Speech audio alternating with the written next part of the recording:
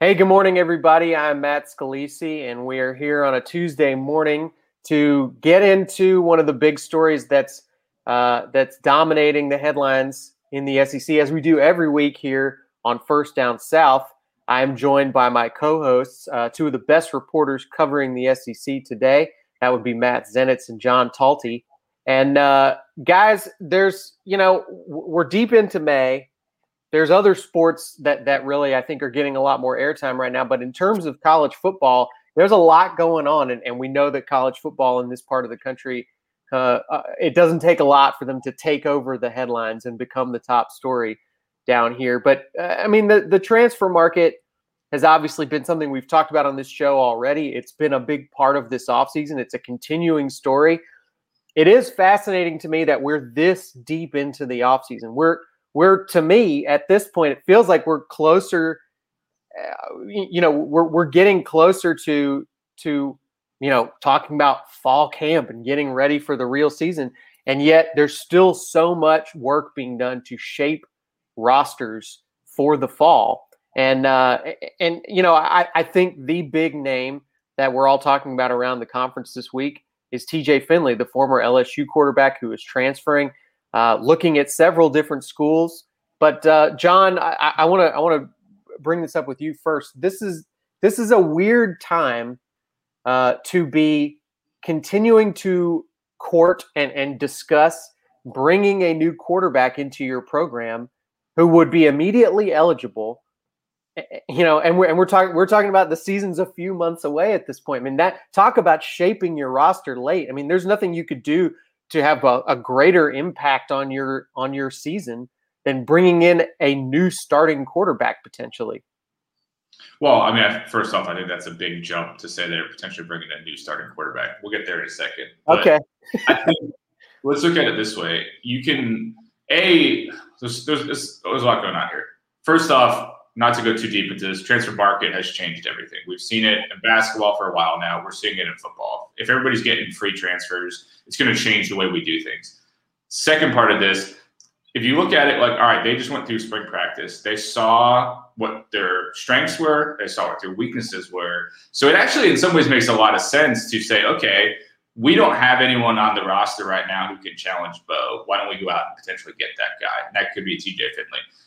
That could be one possible answer as to why, he ends up at Auburn. But it is weird, but I just think it's different. I mean, we talked about it in previous shows of Alabama. All right, they identified some things that were not a strength. We needed a speedy receiver, so they go out and get that. And I think that's what you're going to see the top teams be able to do. And it's happened in the past as well. This isn't completely a new phenomenon, but I think you'll see more of it with just the transfers that are happening. And so I think with Finley, that's kind of where it checks out, is that you've seen, A, he started games in the SEC last year, so there's talent there. But B, all these schools have gone through their spring practice and they know what they have and what they don't have. And there's value in adding a guy like Finley, who is, a known commodity to some extent at this point. Well, first of all, John, I do agree with you. I don't think this guy's has an expectation around him that he's going to come in and be a high-level starter for a major player in the SEC, but because we look, as you said, we look at what he did a year ago. He did get some starting experience, but 5 touchdowns, 5 interceptions. He was pretty shaky at times when we saw him in action for LSU. The question then is, if you're TJ Finley, why would you transfer out of a situation where you're a backup right now and look at schools where you're going to have a really tough time winning a starting job? I guess I'm a little bit curious about how the math makes sense for him in that case, instead of, let's say, dropping down to a smaller conference or just a lower level of competition where you can win a starting job. Well, I mean, let's see where he ends up first. I think that, could answer that question. But, if you read our colleague Tom Green had an interview with TJ Finley over the weekend, and he says in there basically, like, if I feel like I can compete against Bo for the starting job, then I would potentially go to Auburn. So I think he's smart enough. I think it seems like in his comments, he realizes that, like, he's not going to go to Auburn unless he thinks he has a shot to beat out Bo. So if he ends up at Auburn, either he's totally misguided and just doesn't realize how entrenched Bo is at that spot, and some of his comments I feel like hinted at this, maybe the coaches have indicated to him, this is a little bit more open than maybe you think it is. And like, if you come in and prove you're the best, like this is a meritocracy. We're a new staff. If you're the guy, we'll let you be the guy. So that's, I think, would be a big thing. I mean, at Alabama, it seems Bryce is, again, pretty entrenched in that position. I think Nick Saban has been pretty, publicly praising and complimentary of him. So if TJ Finley goes there, again, it wouldn't necessarily make sense to me because I don't think he's beating out Bryce Young, but maybe he thinks he can. So I think where he actually ends up and what the QB situation is there, I think will be very interesting. But at least what he's saying right now is that he is taking that into account in terms of where he goes. I'll leave this to either of you, but I think TJ Finley's still a pretty young guy at this point. He's still relatively early in his career, unlike I think what we've seen traditionally on the transfer market, especially for quarterbacks. You're usually looking at guys who maybe they've got 1 year left to go and play somewhere, maybe two. But the part of what this change in the NCAA rules has allowed is guys can have one season at a school and transfer essentially without penalty one time to a different school. And in some ways, I wonder if look, obviously this is just one guy we're talking about, but it's an interesting example of what we could see more of in the transfer market in the future, where it's a guy who kind of had a false start where he first committed. And maybe you do go somewhere where you can't start right away, but the long-term option for you looks better. We'll just bring up Auburn as the example with TJ Finley. I mean, maybe he sees that situation and says, well, maybe I don't beat Bo Nix out this year, but Bo's probably only going to be there one more year, and maybe I've got a good long-term future at a program like that. I think that's a fair point. The big thing that I'll say about TJ Finley, if you look at some of the schools that are pursuing him, have been in contact with him, and I'll look specifically at the two in-state schools with Alabama and Auburn, those are programs with guys in the number one role right now, going to be very difficult to beat out. But at the same time, there are programs where it's very fair for them to have concerns about the depth at the quarterback position and the number two spot. So for Alabama, I think that it would be very fair for them to have some concerns if something did happen to Bryce Young, being left in a position where potentially Paul Tyson could be thrown in there based on just spring for him. And then Jalen Milroe, the true freshman, did some good things throughout the course of the spring, but at the same time, they may feel like he's not necessarily ready if it came to that. And with TJ Finley, you have somebody where, look, comes in and blows the doors off and beats out Bryce Young, then cool from their perspective. But at the same time, worst case scenario, you have somebody who can come in, has starting experience in the SEC, and provides additional depth there and alleviate some of the concern that would come along with something potentially happening to Bryce Young. And the same thing from Auburn's perspective. Most likely he comes in, especially during the summer. This isn't him arriving in December or January and having the whole spring to make a move in a competition. This would be somebody coming in during the course of summer and having a limited window to make an impression during the course of a competition. That's tough, especially when you have an established starter there. I would say it's similar to the Alabama deal where best case scenario comes in and blows the doors off and beats Bo Nix out, then cool. But at the same time, the worst case scenario is you have somebody with starting experience in the SEC that can come in and provide additional depth. If he's looking for a situation where wants to start immediately, I would say some of the other schools that he's thrown out, the Texas A&Ms of the world that have lost their starting quarterback from last year and have guys competing right now where don't have a set starter, that would be a more realistic situation for him in terms of getting a job right now. But at the same time, if he's looking at this in terms of being a long-term play, maybe Alabama or Auburn isn't the worst thing in the world, where come in, serve as a backup to somebody like Bryce Young for a couple of years, and then you have a chance to take over at a program like Alabama, where you've seen what obviously they've done from a passing game perspective during the course of the last couple of years. So I think it comes down to what his priorities are, whether it's legitimately to come in and start right away, or if this is, as it should be, a long-term type play a long-term type decision where he's looking for the best kind of situation for him that will put him in a spot where it can have the best college success overall and ultimately prepare him for the next level. But it comes down to what the priorities are here.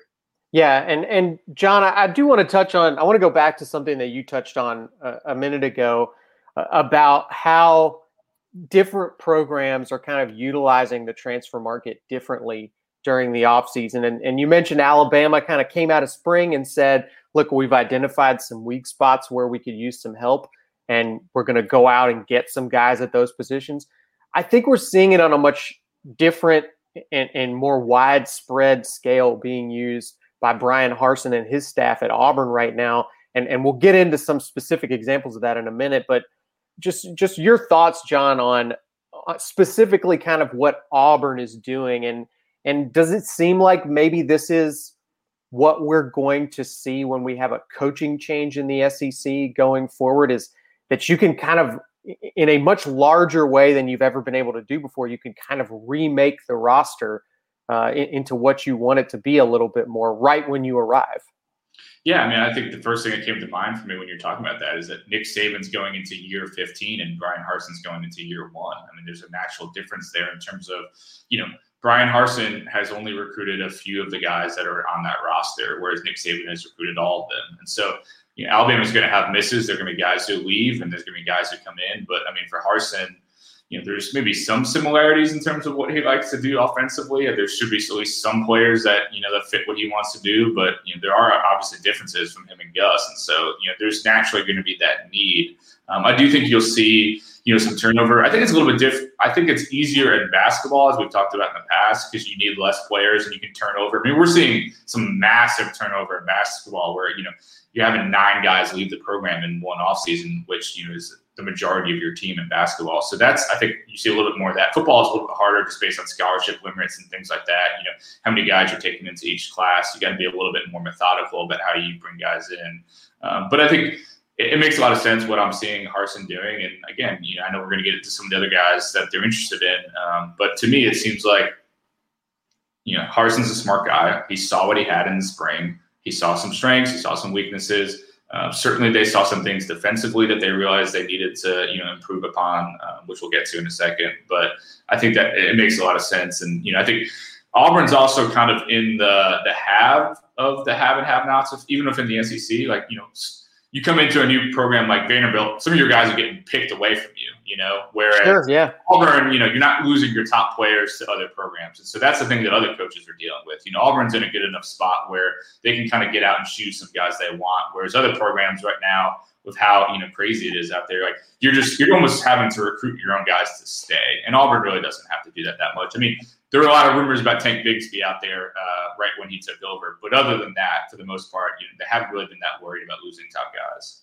That's a good point, John. That I often don't have perspective on as somebody who primarily is covering Alabama and Auburn. I'm not used to seeing the schools that I cover get guys just sort of constantly picked off from them, but that's a big part of this transfer market is, as you said, ultimately it's going to be about players using that freedom to put themselves in a better position. And for a lot of guys, that means going to a program that already has a lot of advantages and resources that the other programs don't.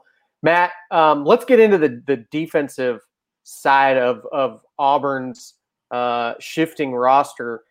And I just want to mention real quickly, we do have some user questions, and I'm going to get to those right after we finish talking about some of these transfer names that we wanted to get to. But hang tight. We're going to get to your questions. But Matt, John mentioned defense has been a big area of emphasis in the transfer market so far. We saw Auburn land the defensive lineman from UAB. A couple of other names, though, that have that either have already joined on with Auburn or will be likely at some point this week. Yeah, so they got a commitment from a top FCS transfer the other day by Darius Knighton, a versatile kid who played safety at Southeast Missouri State, but somebody that Auburn coaches view as being versatile and flexible enough that can play safety, can play nickel, play dime, gives them some additional flexibility there. Two-time all-conference player, intelligent, and they were impressed with him throughout the course of the recruiting process, both in terms of his mental makeup and then that overall versatility. But at the same time, even after adding him as a DB the other day, that hasn't stopped them from pursuing an additional defensive back transfer. And that's something really to keep an eye on during the course of the day tomorrow. So Donovan Kaufman is one of the top available defensive transfers at this point, was at Vanderbilt. And I know Vanderbilt doesn't exactly produce on a consistent basis. Jumped on it here. But he was, in terms of Donovan Kaufman, one of the top up-and-coming players on Derek Mason's Vanderbilt team last year, and was said to be maybe the top overall player on the team, at the very least, maybe the best overall defensive player on that Vanderbilt roster going into the season. Ultimately decides to leave, and Auburn is in a very strong position to add him heading into his commitment tomorrow morning. And that's someone that the reason this is noteworthy, that's a potential starter for them at free safety. So ideally for Auburn, and the secondary is one of the strengths of this team, of this defense heading into the year. But ideally for them, they wanted to have Ladarius Tennyson, who's been working at the safety spot next to Smoke Monday, move back down to the nickel spot that he's played before, and adding somebody like Donovan Kaufman will put them in a position where they're able to do that. And overall, if this goes as expected with him committing to Auburn, that secondary, which was already in good shape, is in even better shape after adding the combination of Bidarius Knighton the other day and then potentially Donovan Kaufman tomorrow. But Auburn's been one of the more interesting teams from a transfer perspective. And it's not just limited to TJ Finley or the defensive backfield. So they're in the market for a transfer running back, would like to add additional depth there, like we've talked about before, behind Tank Bigsby and Sean Shivers, and a kid to keep an eye on in terms of a running back transfer would be Jordan Ingram, a local kid, spent last year at Central Michigan, played at St. Paul's in high school, ran for 1,400 yards as a senior there. That's somebody that Auburn would be one of the teams to keep an eye on for him. And then also in the market for additional depth and talent within the front seven. And a kid who's come up as one to keep an eye on for Auburn is Marcus Harris from Kansas, who led Kansas, another program similar to Vanderbilt. I know people don't necessarily look at Kansas as one of the top talent producers on a national level, but kid who led them with 7.5 tackles for a loss last year. And Auburn is in the mix with him to go along with the other guys that we've talked about. Matt, you mentioned Auburn trying to add some depth in the running back spot. Alabama may be facing a little bit of the opposite problem, and we've got a question from one of our commenters watching today regarding that. Joey Baker wants to know, do y'all see any of Alabama's running backs transferring out due to an overcrowded backfield? What are your feelings? I mean, we saw a lot of these guys last year, really. There was a pretty good amount of playing time that we saw for those younger backs, but there's a lot of guys, and they're all, they all came out of high school highly touted. I'm sure that they get antsy sitting on the bench. What are either of your feelings about, how that's going to shake out?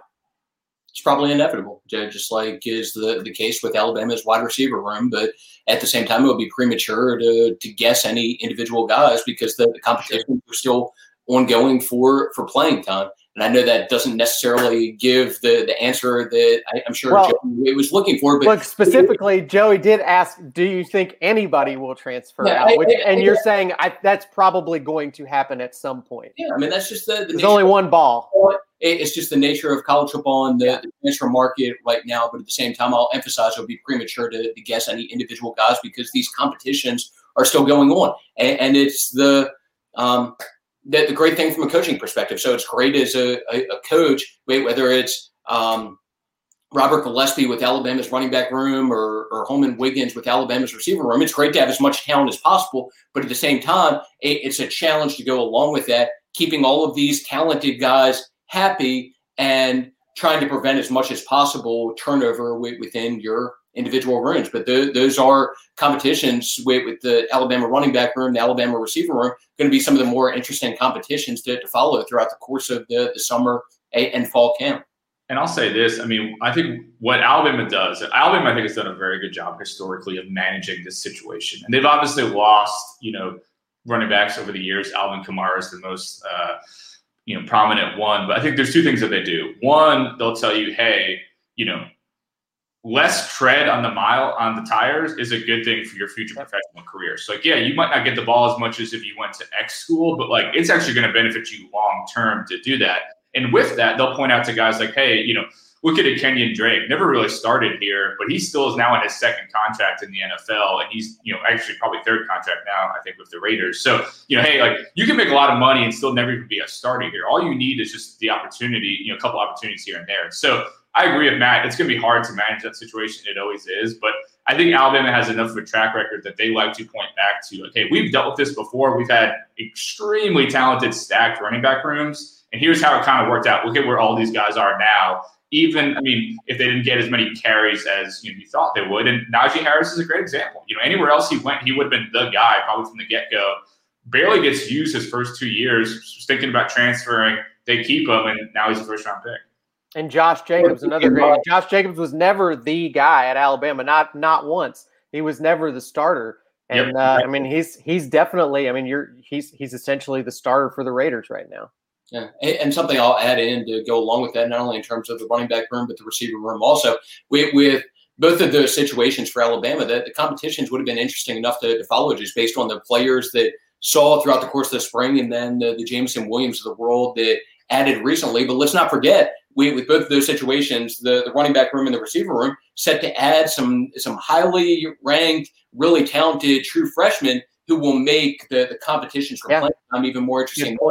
With the running back situation, have Cam Wheaton, one of the 25 five-star recruits that Alabama had in this last recruiting class, but one of the top running backs nationally who I don't think came to Alabama just to sit on the bench for a year and do absolutely nothing. And a kid who's talented enough that maybe could be in position to factor into that competition for playing time. And then as far as the receiver situation, have JoJo Earl, who was a top 50 overall recruit nationally. I remember during the recruiting process, there was at least one SEC coach who referred to him as having some Jalen Waddle-like characteristics. I think we remember Jalen Waddle, obviously, an impact guy right away at Alabama. And if he flashes anything like that throughout the course of the summer and fall camp, could make that receiver situation that was already interesting in terms of the competition for playing time even more interesting and competitive moving forward into the season. I think the big takeaway here is that Bill O'Brien has a lot of weapons to play with. Yeah, not a bad situation last year.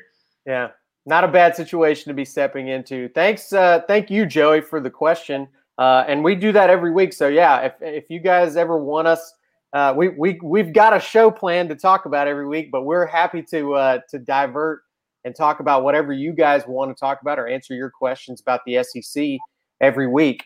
We're gonna go ahead and wrap it up for this week. But thanks to everybody for watching, and thanks to Joey for your question. You can listen to us on your favorite podcast platform in audio form if you want to. You can find us on Spotify or Apple Podcasts or wherever you listen to podcasts by searching for First Down South. And you can find great coverage from these guys and the rest of our staff over at AL.com.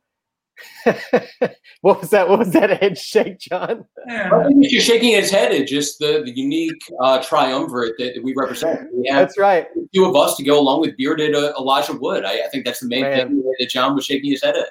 If you have any questions about Beethoven the movie, Matt Zanetz would be happy to answer them. I've seen it like 50 times during the course of the last 3 months at this point. A favorite of Miles Zenitz. What you can't see is just off camera on that brick wall is a poster of Charles Grodin.